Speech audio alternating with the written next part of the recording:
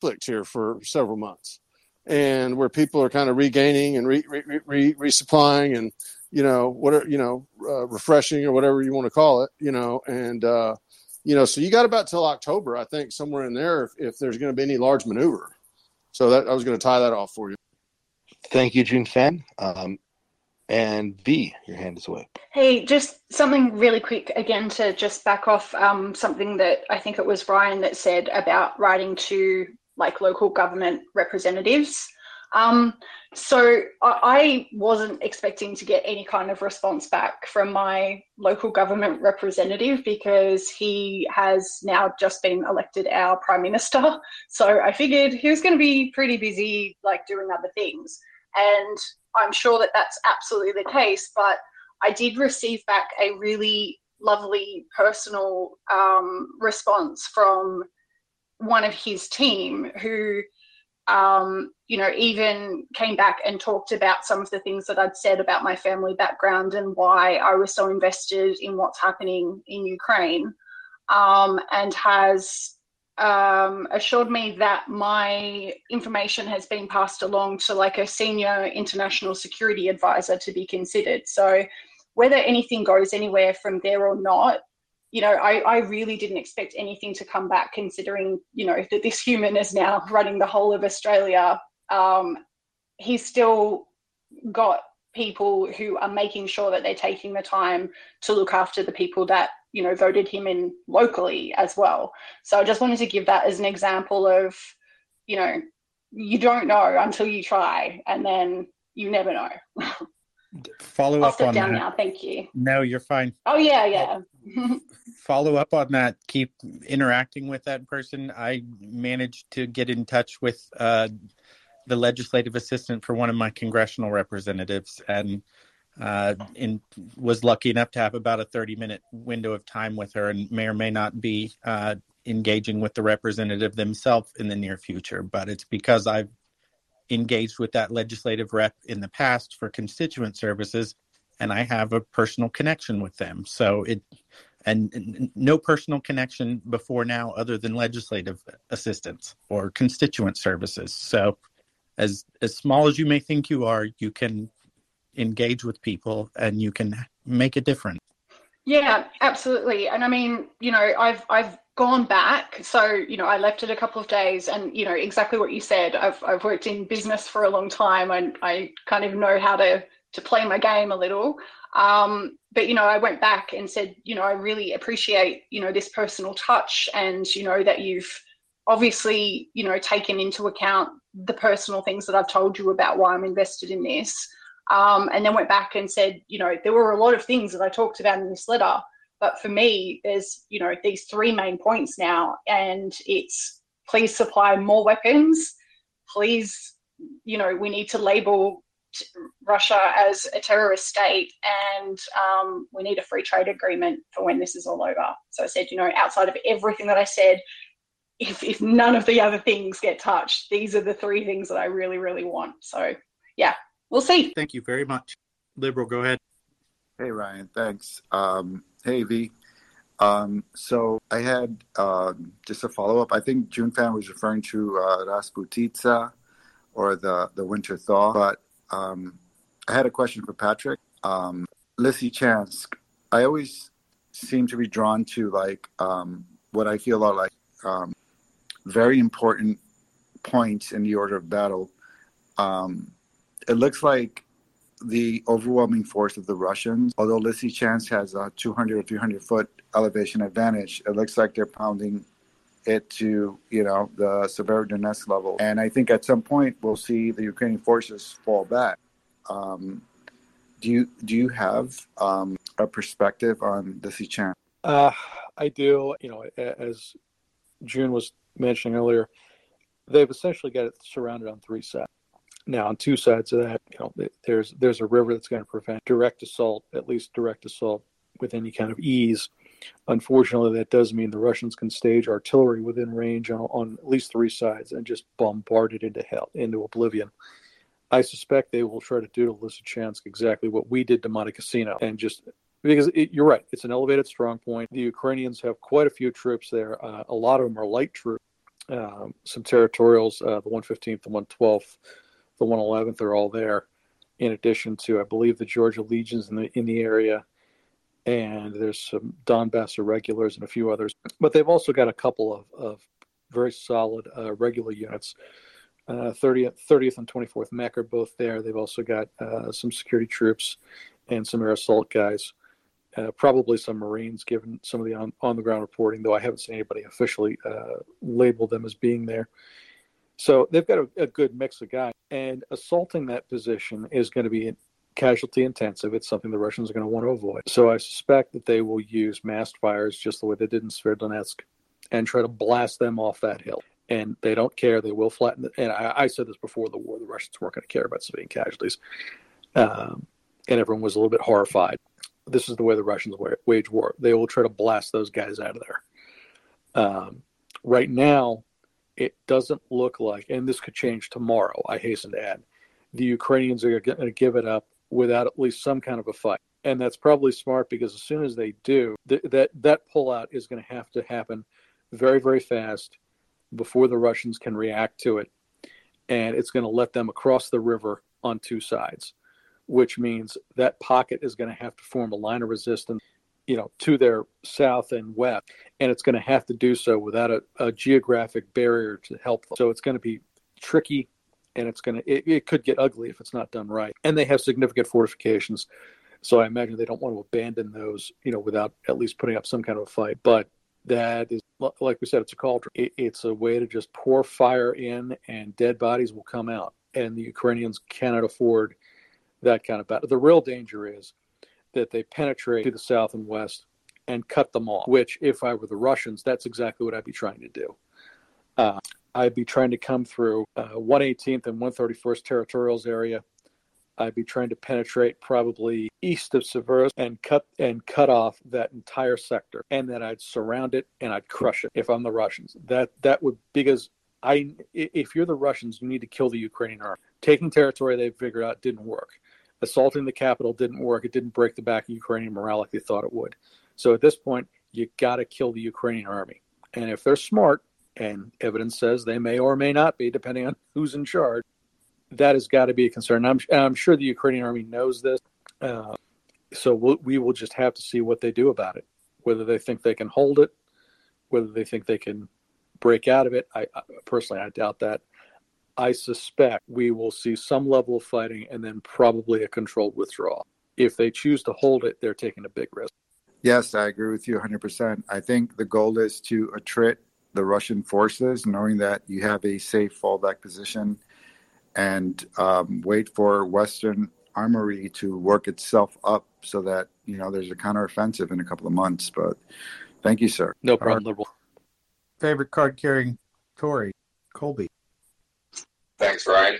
Good evening, everybody. I just wanted to pick up on something that the previous speaker from Australia mentioned.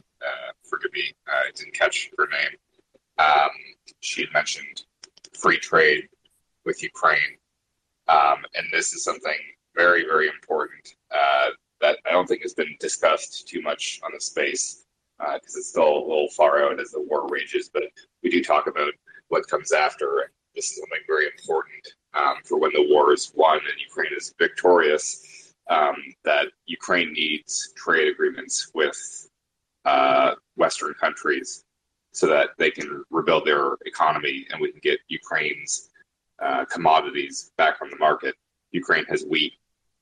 Ukraine has other valuable natural resources. They have the neon gases, which are so critical for the production of semiconductors, which the United States and other countries are looking to invest in that field to diversify supply chains. And obviously, inflation, particularly in foodstuffs, is very rampant right now. So it's very important to get Ukraine's agricultural products back on the market, and to eliminate all barriers to trade and investment in their economy. So this is another thing that our listeners should be thinking about when they contact their elected representatives in their respective countries. Ukraine obviously still has a very immediate and dire need for military assistance, but we also need to think about economic and trade policies that we need to have passed in our countries for when the war is over, so that we can help the Ukrainian people rebuild their country. So I will say that Zelensky himself, even within the first few weeks of this war, was discussing a post-war business, trade, and investment deals with foreign countries, especially all those who are helping the war. That is a big part of the push for why Ukraine is looking to join the Eurozone, which would immediately give it a massive free trade zone with all of Europe. So for sure, I am with you on the need for free trade agreements with Ukraine. But the good news is the Ukrainians are 100% on board with this. They are way ahead of the curve, given that they're literally talking about free trade deals while 20+% of their country is occupied by a genocidal force that is rebelizing cities. I will say that if you try to think about long-term investment, exactly how a peace goes down makes a very big difference. If due to battle, diplomatic, whatever conditions, they're forced into one of these bullshit Neville Chamberlain appeasement peace treaties, that's going to be really problematic for long-term investments, because most of the world is going to sort of expect that Russia is going to come back and try again in a decade or less than. This is the second major push Russia's had into Ukraine in 8 years. This is the second phase of a war that started in 2014 when Russia came across the boards. And if you think through, hey, what makes a business want to invest? The concept of Russia sending a bunch of cruise missiles at malls, heavy industry, light industry, etc., is not very appealing. This breaches the need for safety and security, which is a precursor to major investment. So 100% Ukraine is on board. President Zelensky is looking for free trade. Ukraine itself as a country has applied and moved forward with trying to get into the largest free trade zone in their neighborhood, the EU. And the biggest impediment for Ukraine in rebuilding right now is the being in the middle of a horrific fucking war, pardon my French, and the thing that would give them the fastest and best resolution for the most possible trade and money making would be heavy weapons that can lead them to blowing the Russians back to Russia, where Russians belong, in their own country. They have a country. They can go live there when they're peaceful and not trying to genocide somebody else's country. And then Ukraine can get back to rebuilding their country, which they very much want to do. They want to clean up their streets, rebuild their factories, rebuild their malls, rebuild their houses, rebuild their apartments, rebuild their coffee shop. And the way that you get the most money in to do that and the best investment environment is by winning this war as quickly as possible so that all the Ukrainians can get home. 1/3 of their population at this point is either displaced or not in the country. That's insane, right? Like, you want to talk about a business environment? There is no economic model that says you can do well in that kind of situation. So they need to win the war. That is, the sooner, the faster, the better, the more powerful the win is. All of those things will lead to a better post-war investment and trade environment for the country. So I hope that answers your view. But also, if you ever see me here and see me speaking at all, or just want to PM me, I love talking about all things finance, Ukraine, and Russia. And this is sort of my thing, as it were.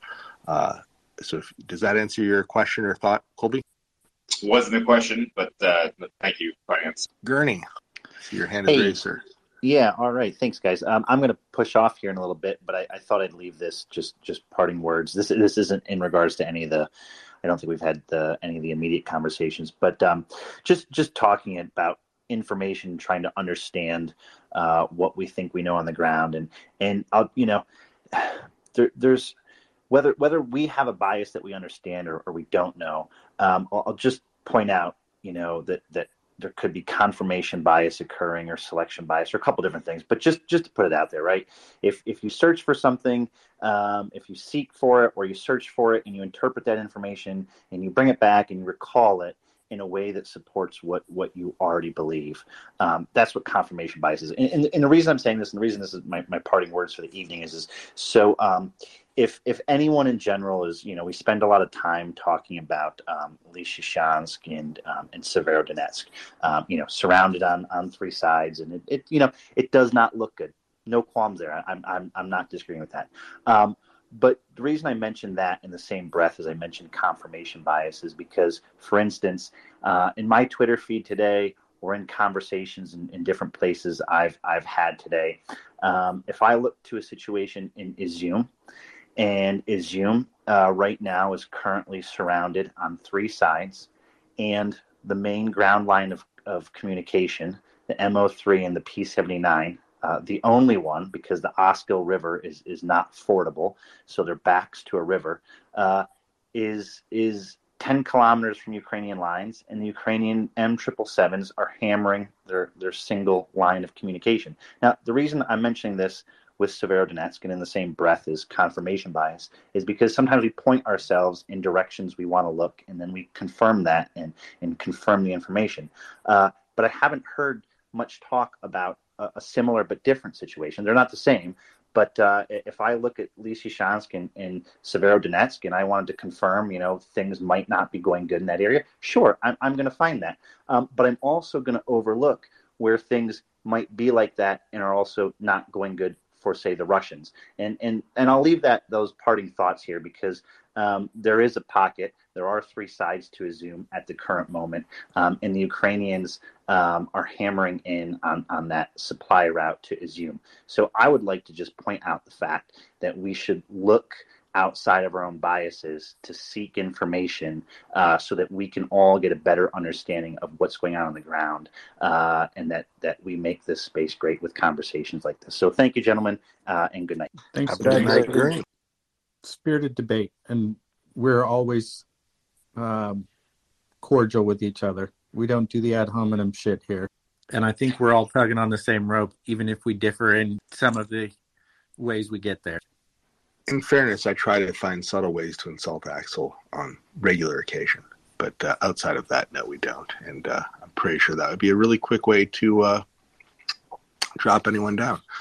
Would be to start ad hominem attacking people. Hey, Patrick, Fox is in the space. I would encourage any listeners to feel free to come up and ask questions. Yeah, this guy got a lot of training courtesy of the U.S. taxpayer, and we should put it to use, even if he's no longer serving his country. Thank you for your service, by the way. I don't think I've gotten a chance to do that in the past. No worries, Ryan. We did bring Jane up. Sorry. June, go ahead. Hey, Patrick, Hello? let Jane, let one Julie second, go. you get Jane. Yeah. June, go ahead, and then we'll go back to Jane. No, let her go. Let her go. 10-4. June, Okay. or Jane, Thank sorry. you. I'm sorry, I didn't hear you call me. Yeah, I just wanted to bring up that I had read this thread from General Hertling and talking about why he didn't think Patriots, that Patriots are a bad idea, and that instead they're sending something called NASAM,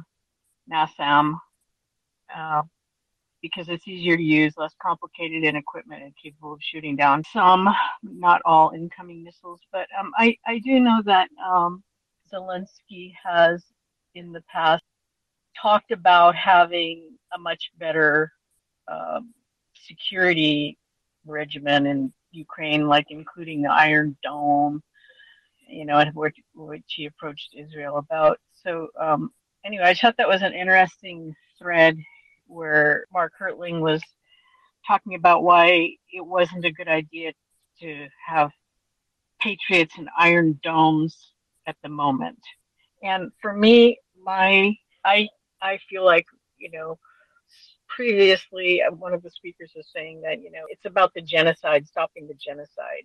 And I agreed with that, but that isn't the way that whoever is in charge is choosing to go. I tend to feel that the nuclear threat angle is, I see it discussed about 80% less now in all discussions. And it seems like people are not as frightened of that. And so are open to other interventions, including NATO. But anyway, so I just want to put that out there about the Patriots, and I was wondering if anybody had an opinion about that, about not using Patriots there, but using NASAMS instead. Briefly, I'll just give a quick response, and if somebody else wants to tie in on the back, they can, because I don't know a whole lot about NASAMS. Patriot missiles require a pretty steady supply chain behind them and would almost definitely require American contractors, if not U.S. service personnel, to keep them maintained up and running. It's not something you can just park somewhere and not have to reload, for lack of a better term, and all of that operational capability does not exist in Ukraine. Those anti-air systems don't tie in with the current Russian radar equipment that they have in country, so it would probably be a little more complicated than it is beneficial. I also think Patriot missiles are pretty pricey, so if they can send something else in that is more cost efficient, and I'm not trying to downplay this to a dollars and cents situation, I'm saying if they can send more equipment in for the same amount of money that is effective and more easily integrated with systems that are already in country, that might be a better option. You got to train people to operate a Patriot battery, or you have to send people over there that already know how, and that's some of the same bottleneck situation that we're having with HIMARS. Is we can't send 24 HIMARS into a country where we only have 8 or 10 people that are capable of operating it. We got to get boots on the ground that know how to work the equipment before we can turn people loose with it, so we don't just have it sitting somewhere in a field outside Lviv waiting to be struck by a cruise missile coming out of Russia. And I will yield the floor to anybody else that wants to respond. Patrick? Well, let me just add one thing for you to respond to. I'm just reading his final tweet in this thread. And he says, because they are Patriots are point defense weapon systems. He has point defense in capital letters. He doesn't, and then he says, because they're expensive, they're difficult to deploy, and very, very large. But he uses the term point defense, and I'm not clear what that means. I don't know if any of you smart guys know that. I would defer to Patrick on this, and I have not read Mr. Hertling's or General Hertling's thread, but I think what he's referring to there is like a specific point, like we would deploy those to defend the U.S. Embassy, and anything we tracked on that particular trajectory we would shoot down, but it's not an area defense weapon. Like we can set it somewhere and protect the whole of Kyiv, or protect Kyiv and Lviv, or protect a whole oblast, or a province within Ukraine. They're more intended for a precise target, and they can laser something down specifically, but they're not fast enough and responsive enough, and they're so expensive that we can't blanket the whole country with Patriot missiles and expect an effective defense. It's just not cost efficient. We'd smoke through more money, and we have more effective systems available. And I'll let Patrick go. You got a lot more. This is more your wheelhouse than mine for sure. Thanks, Ryan. Well, with the caveat that I am not an air defense artilleryman by training, and General Mark Hertling is an excellent follow. If people are interested in this, is career Army officer, very, very bright guy. Jane, from what it sounds like, I think Brian's probably right. The Patriot is semi-static. So what you want to do is put it somewhere around a very high-value target and let it defend that target. And as Ryan says, it's got about a 60-mile range, so it's not something that it can cover a huge area. It can cover a significant area, but not massive. And I think Ryan is right. You'd have to deploy entire batteries, complete with their own acquisition radar, their own tracking system, all the stuff that comes with a modern air defense battery, and you'd have to have American contractors manning it while training Ukrainian crews, exactly like what the Soviets did for the North Vietnamese when they were shooting at our bombers. You could do that, certainly, and it might pose a significant threat to both Russian missile and aviation assets, but again, it's a risk. And if other systems can supplement that shortfall. And I'm not sure that we're sending them in sufficient quantities to supplement that shortfall yet, which is a secondary. Yeah, I mean, to make Patriot effective, you'd have to send it both in quantity and with enough people to man it in the initial stages who weren't Ukrainians, which currently is a risk that nobody's willing to take. Patrick, you are always Yeah. on. Well, that's really helpful. He does say that Patriot systems do not intercept every enemy-launched missile, which some people might think. I don't think any. That's true. They were pretty good against Iraqi Scud and a few other systems, but no system is foolproof. And you mentioned Israeli Iron Dome. The Israelis have said that they will not export. They have to get U.S. permission to export, but they have said on their own that they will not do that. So I doubt we'll see that in the conversation going forward, just as an FYI. Right. I'm just wondering after the war, because Zelensky was speaking also about making it, how to make the country secure when you're next to Russia. And I wonder if an option after the war. I certainly don't think that's out of the question. Yeah, post-war, I think that will be a priority. Whatever it looks like, whether it's Iron Dome or something else, I think they will make a number one priority, beefing up their domestic air defense net. Absolutely. Sorry, Ren. No, you're fine. Well, yeah, I think, and that's the other thing you're talking about, commerce, after the war, looking at how their skies are completely vulnerable. I think that's going to be a hard sell until, Russia's some other thing than it is now, or I don't know, because it's so rich with all the incoming possibilities. Well, I think major reconstitution of the Ukrainian Air Force will be on the short list as well, along with static air defenses from the ground. But we do have a ton of hands. I'll go to Colby next. Thank you so much. No, you're fine. And please come back anytime. I haven't seen you in the past, but we're happy to have new speakers anytime and happy to have questions. I lost track of the order. I know Colby, I think, wanted to respond to Jane's question, and then I guess it was June next. Thanks. General Hertling is, of course, correct. Patriot is not the right solution for Ukraine. It is not a realistic solution. It's not going to happen if we're being honest with ourselves. The United States is not going to sell Patriot to Ukraine. The United States will not send Patriot operated by American soldiers to Ukraine. Neither of those are going to happen. Instead, the president announced that they planned on providing Ukraine with NASAMS, which is a system that Ukraine has been asking to buy since the war started. And it's good to see that that decision has finally been taken, but it's very unfortunate that it took this long to happen, because it should have happened immediately. Beyond that, there's still a lot being left on the table. What the United States can do is give Patriots to Greece, and then Greece can give S-300s to Ukraine. This is another thing that should have happened immediately, and it's a catastrophic failure of the United States State and Defense Departments that this has not been orchestrated yet, because there is no reason why Greece would not say yes to this deal, because Patriot is a very significant upgrade over S-300, and I'm sure the Greeks would be thrilled to have Patriots instead of the S-300, yet for whatever reason, probably has something to do with, the necessity of maintaining relations with Turkey as well. But these are the complicated questions that our elected officials are supposed to be able to weave through.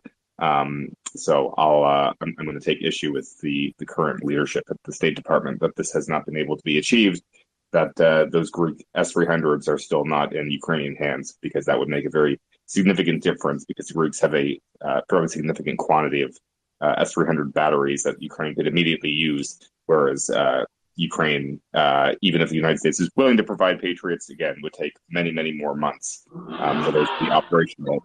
So NASAMS is a good interim solution because it's an easier system for them to integrate. And again, Ukraine itself has been asking for this specific system for some time now. So that's good. As far as Iron Dome is concerned, Iron Dome is not a system that would actually help Ukraine. It's designed for a different envelope of threats than the ones that Ukraine is currently facing. As far as Israeli systems go, David Sling is the system that would address Ukrainian needs. But again, Israel is not selling any of these systems to Ukraine because, as Patrick stated, sale of these systems would require approval from the United States government, and the Israeli government themselves are not willing to part with these systems for numerous different reasons. Again, Israel, small country, doesn't have a bunch of spares sitting in a warehouse that they could sell to another country at a moment's notice. They use these systems themselves to defend their own country against the very vast spectrum of threats that they face themselves. So it's not really feasible for them to be selling the systems to other countries, even if they wanted to. As far as, after the war is over, whether the technology could be potentially licensed, that's a different situation, maybe, but that's a little far down the road. The focus, I think, should still be just on getting the right weapons to Ukraine in timely fashion, so that they can make an immediate impact on the battlefield. And the systems that they need hasn't changed much since the beginning of the war. More artillery, and it's great that HIMARS are finally coming along, and more longer range and higher altitude air defense remain two very big priorities, along with just general logistics support is something that is still very severely lacking. Did we send some Patriot batteries to Europe since February? I thought we did, but maybe we sent them to Poland or Romania. I'm guessing probably Poland to back up some of our boots on the ground there. Yes, we deployed several in the south. Okay, so getting a few to Greece, or maybe losing a few on the way between Poland, somewhere in Greece, isn't entirely out of the question. Inventories are hard to keep up with, aren't they? I think we also sent batteries to Germany and Slovakia, if I remember correctly. The U.S. sent to Germany, and then Germany and the Netherlands, I believe, sent to Slovakia. And then Poland agreed to patrol their airspace as well, which is how Ukraine's getting more MiGs. I just hope and pray somebody pulled a little 3-card money at the unload port, and there are things happening that we're totally unaware of. June, go ahead. But I agree with you, Colby. If we haven't managed to grease the skids on getting some Patriots to Greece, no pun intended, that's a significant failure of our diplomatic ability. June. Yeah, so Patrick, how do you, we were talking about the air cap and how it was mixed.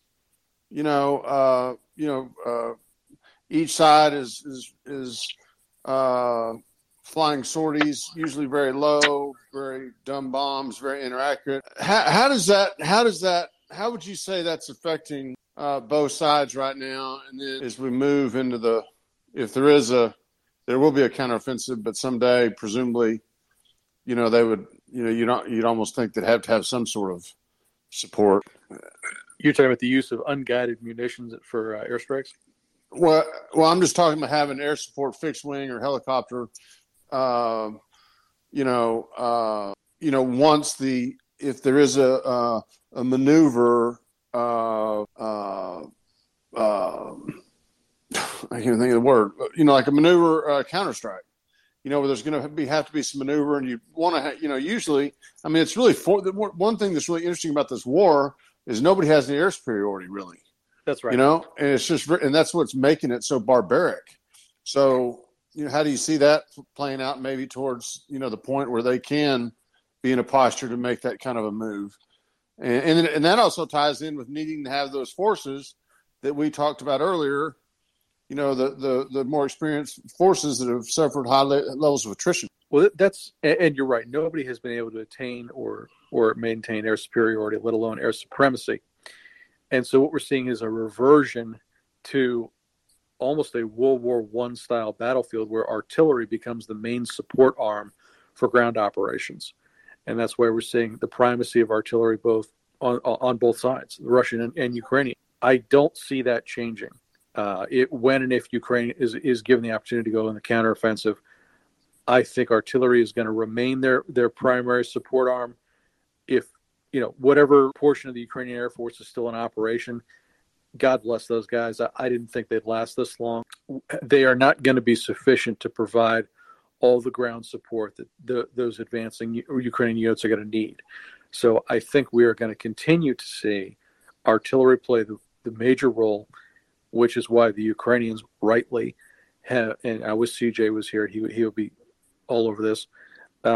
They have been all over asking for self-propelled artillery as opposed to towed. Obviously, that self-propelled guns can keep up with advancing units much more readily than towed artillery can. But yeah, if it gets to that point, when and if, I think it's still possible. I unlike some, I don't think this war is decided yet. So if it gets to that point, I think artillery is going to remain the main support arm, and I think that is what both armies are going to be basing a lot of their doctrine off of going forward. I don't think anyone's going to attain or maintain air superiority unless the Russians were to throw their entire air force in now and really begin a concentrated air campaign. And if they did, I think they'd take serious losses, which is why I suspect they haven't done it. Do they have the staff for that? I mean, they're putting in, I'm thinking of the Wagner pilot that was a retired general working on contract. That's right. The question is, they on paper they have the planes, but do they have the planes in operational condition? Do they have the air crew? Do they have the ground crew? Do they have the munitions load? Nobody knows. If they do, the reason they're not using them is they're going to take huge casualties because the Russians don't mount dedicated Wild Weasel units. That's a conversation for another time. But there's a capability gap in the Russian Air Force that may be, happening in conjunction with a personnel gap and a readiness gap that is effectively sidelining large portions of the Russian Air Force. Ryan, you're hot micing, brother. I don't think it's me. I think it's June. Sorry, maybe it is me and June. Hey, thanks for the answer, Patrick. And I'm hitting the pillow, man. So appreciate you guys. Thanks for everything you do, all the insight. Catch you on the flip side in the morning, brother. Thank you, June. Have a good one, June. Good night, June. Forgive me. There are 4 hands up at the moment. I have no idea what the order was. I think it was probably dry fly bin.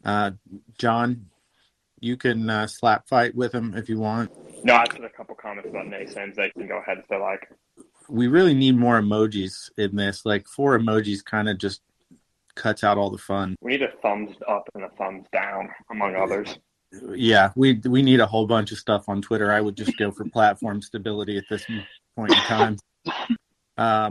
If you want to chime in on NASAMS, you're a rocket guy, and I know nothing about NASAMS, so have at it, and then we'll work through the rest. All right, thanks, Ryan. So regarding NASAMS, there are some particular benefits to it. One is there's a version of it that comes in integrally. I'm struggling with English. Integrally, we got integrally. Integrally mobile platform. Specifically, there's a launcher on a Humvee. It's essentially they took a Humvee and they mounted the NASAMS launcher on the back, and so there's an integrally mobile version of the launcher, which Patriot. I mean, you hook it up to the back of a truck. But this Humvee-based system, it's inherently lighter and more mobile. And also in terms of the projectiles that it can fire, I believe the 3 it supports are the surface-launched AIM-9, the Sidewinders, the SLAM rams, surface-launched AMRAAMs, the AIM-120s, and then it also supports the German IRIS-T missiles. And the Germans have already said they're going to provide those. So by sending them NASAMS, they will be able to launch the IRIS-T missiles that they're receiving. I believe the Germans are also sending dedicated IRIS-T launchers as well. They can launch some of those missiles off their NASAMS launcher. The other benefit is that NASAMS, I don't want to say it's unique, but it's one of the few systems that can truly do this. It's a completely dispersed and distributed platform. None of the assets in the system, be it the launchers, the radar, or the command center, have to be clustered to any extent. Within a certain radius of one another, they can all just be scattered all over the place, in individual locations. So a strike on one is guaranteed if you've properly dispersed it. A strike on them, with a single projectile is guaranteed to kill at most one unit of the system. You cannot, take out the whole system with, cluster munitions, because you can disperse them all far enough apart and individually that, you can't just kill the whole system at once, with a spread of cluster munitions, like you potentially could. Correct me, I might be wrong about this, but I'm pretty sure there is some clustering involved with the Patriots to some extent. So that's a potential advantage. I think that's going to be like a static launch pad as well. And if all these NASAMS components are on wheels, you can essentially shuffle the deck every 24 hours or periodically, whatever, people on the ground determine best fit, and, put those things in a different field cyclically. Yeah. And you never know if you're shooting the right spot or not, unless you have live eyes on the ground in that moment. And if you've got them dispersed, like you're saying, every 30 kilometers, you have a missile battery and then a radar and then a missile battery and a radar. Even if they take out a missile battery or a radar, there's another one 30 kilometers away and they can all talk to each other, and you've got kind of a mesh network. Yeah, exactly. And, the mobility aspect there, they can more effectively evade, Russian suppression of enemy air defense missions, the Wild Weasel runs. The other thing is that I believe NASAMS is already compatible with some of the radars that we've already sent them that are already in theater, so it simplifies the logistics there.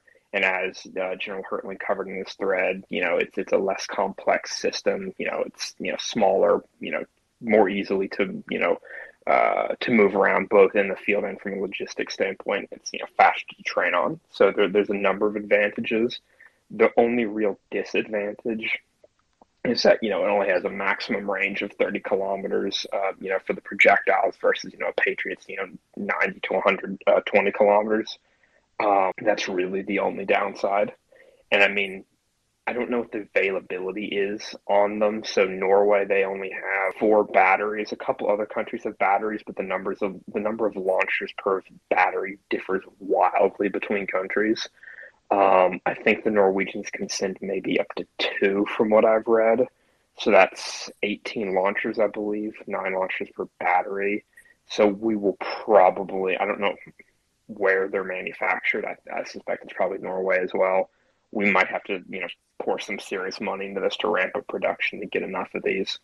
And briefly regarding the Greek S-300s, the Greeks have a bizarrely large number of them. They have a full regiment, which is 32, which is, complete 32 launchers, like 170 missiles, which again is shockingly large considering they've never used them once for anything. I think they just have them sitting in a warehouse on Crete. So yeah, I suspect they won't give them up because, Turkey's right there, but we need to, arrange a deal to send them Patriots or something. For the love of God, this is just silly at this point. Ben, Dryfly, your hand went down. I don't know if that was intentional or not. So we'll go Ben, then Auntie. And okay, Ben, Dryfly, Auntie. Good morning, everyone.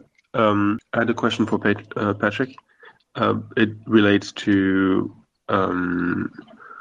geometry, because I'm an idiot when it comes to military stuff, and I think of it in mathematic terms. Is the shortening of the front a good thing or a bad thing?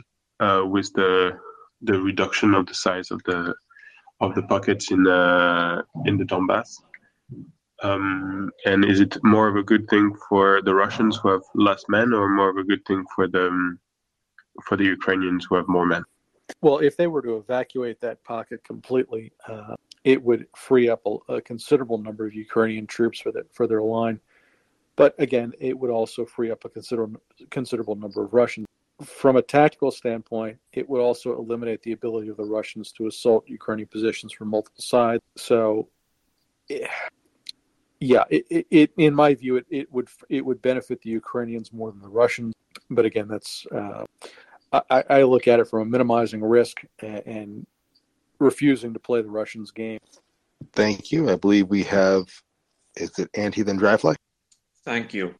So, Patrick, I've been already a couple of days ago, I did some reading up on your latest article on your Substack, and I would also recommend to everyone to check out Patrick's Substack. There's really great reading material there.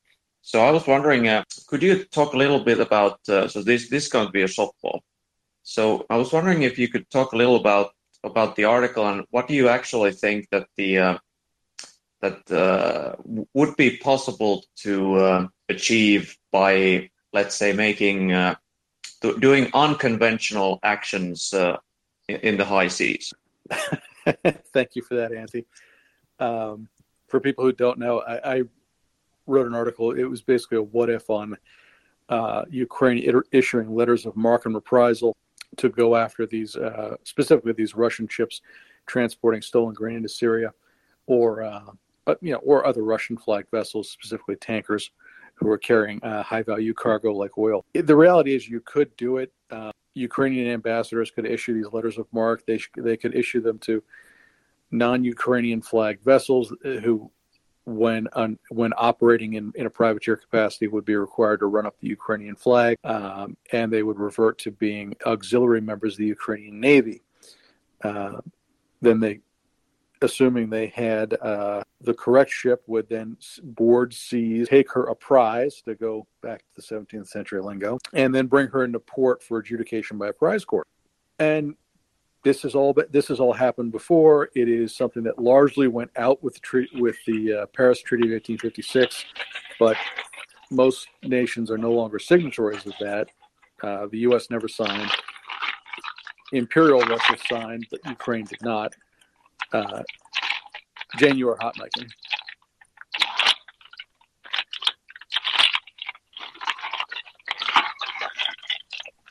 There we go. Thank you. And yeah, you could do this. How effective would it be?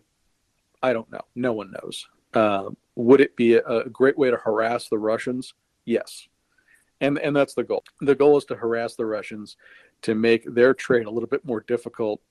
And if you were really smart about it, and I mentioned this in the article, if you seize these grain ships, and if you seize one that's carrying stolen grain from Russia but isn't Russian flagged, you may be able to seize the cargo and then just let the ship go. It depends on what the terms of the letter of marque specify. You sail it into Egypt. You think an Egyptian prize court, you'd have to set one up. Do you think an Egyptian prize court is going to turn away stolen grain? Hell no. They're worried about food riots. You seize an oil tanker, sail it into the United States. Or is the U.S. going to turn away oil right now, or Japan or South Korea? Hell no, there. So there are ways you could get not only very annoying to Vlad about this, but also very smart in where you decide to come in and dispose of this cargo and potentially the vessel, whether or not it's Russian flag. And it's just a way to annoy them. It's a way to make it hurt a little bit more, and it costs Ukraine basically nothing to do it. I mean, what are the Russians going to do? Declare war on them and invade? At this point, they've got nothing to lose. Yeah, and also, let's be honest, it really shouldn't take much in the way of resources or capability to set up small vessels that could be effective at this. I mean, we only have to look at the pirates in Somalia to realize that it doesn't take that much to become aggressive on the seas. Well, that's right, and there are plenty of ex-Navy personnel from NATO countries that would jump at the chance to do it, I think, who are generally annoyed. And what does a cargo ship and a cargo of grain or oil or whatever go for these days? Well, it's a considerable amount. That people need to remember. All this stuff gets sold, and the privateer, this is the incentive to do this, keeps all or most of the proceeds, and sometimes a part of it goes back to the issuing government and the prize court, but the privateer keeps the bulk of the sale, which is the incentive for private citizens, and these are private citizens, to go and do that. So yeah, it's just another way to make it hurt for them. Thanks, Patrick. I appreciate softball. Ben, I believe, then Dry Fly, or Dry Fly then Ben. I can't remember. I just had a very quick reply for Patrick. I mean, I know you're laughing, but at the same time, we have a lot more boats on the sea, ships on the sea than the Russians do. So we would hurt a lot more. We're a much bigger target than they are. Are you talking about Ukrainian boats? If we're starting piracy or corsair ship where they might attack anything.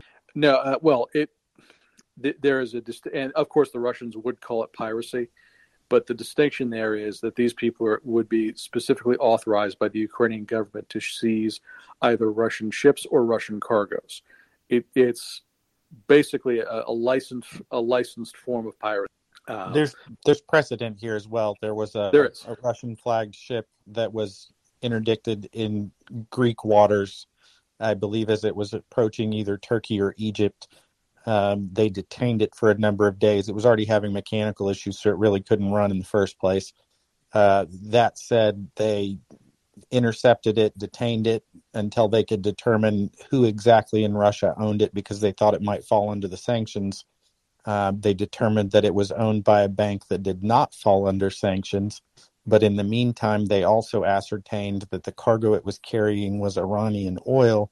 The U.S. State Department or the Commerce Department then interjected and claimed or took ownership of that cargo. They offloaded it onto an alternate ship that was not broken down and sailed that oil back to the U.S.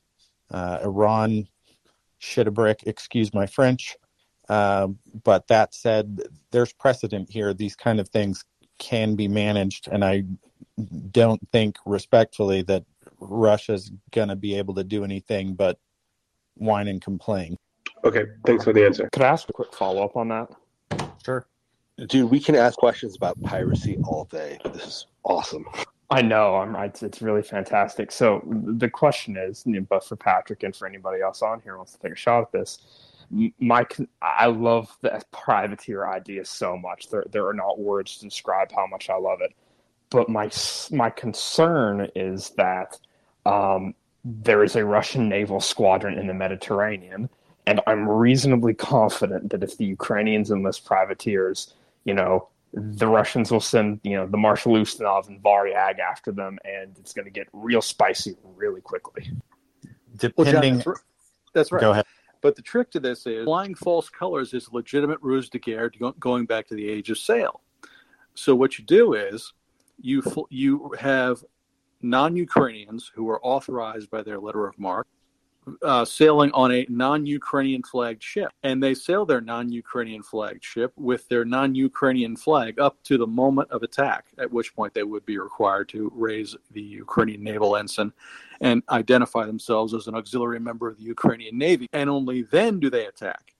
So it makes the Russians' job much harder for them. Now, the Russians could, of course, start convoying, which makes the whole thing a little bit more difficult. But in that event, you've annoyed the Russians so much that they're having to go out of their way and change their operational patterns, which is almost good enough in and of itself, because that's going to suck away their naval assets, which are never that good to begin with. And the spectacle of a few of them breaking down in the Med is something that warms my heart. But there are ways to do this.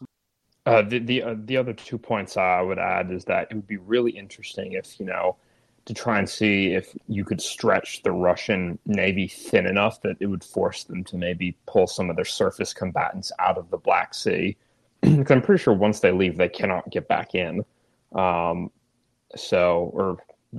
Montreux's weird. Fair enough. The second point was we need to figure out when we're going to have the conversation about skirting around Montreux with some creative use of corporate shell companies and shelling ships to various different companies. We need to have that conversation on here sometime. I like the idea of shelling ships quite well. Patrick, you had something you want to say? Oh, I was just going to say, absolutely. Turkey's been able to use Montreux to screw up this entire thing from a NATO perspective. The fact that we're not leaning on them over this is beyond me. But just for shits and giggles, imagine what you could do if you loaded up just a merchant ship with a bunch of ground-launched anti-ship missiles and go privateering. So the couple of Russian merchantmen full of grain have a destroyer with them.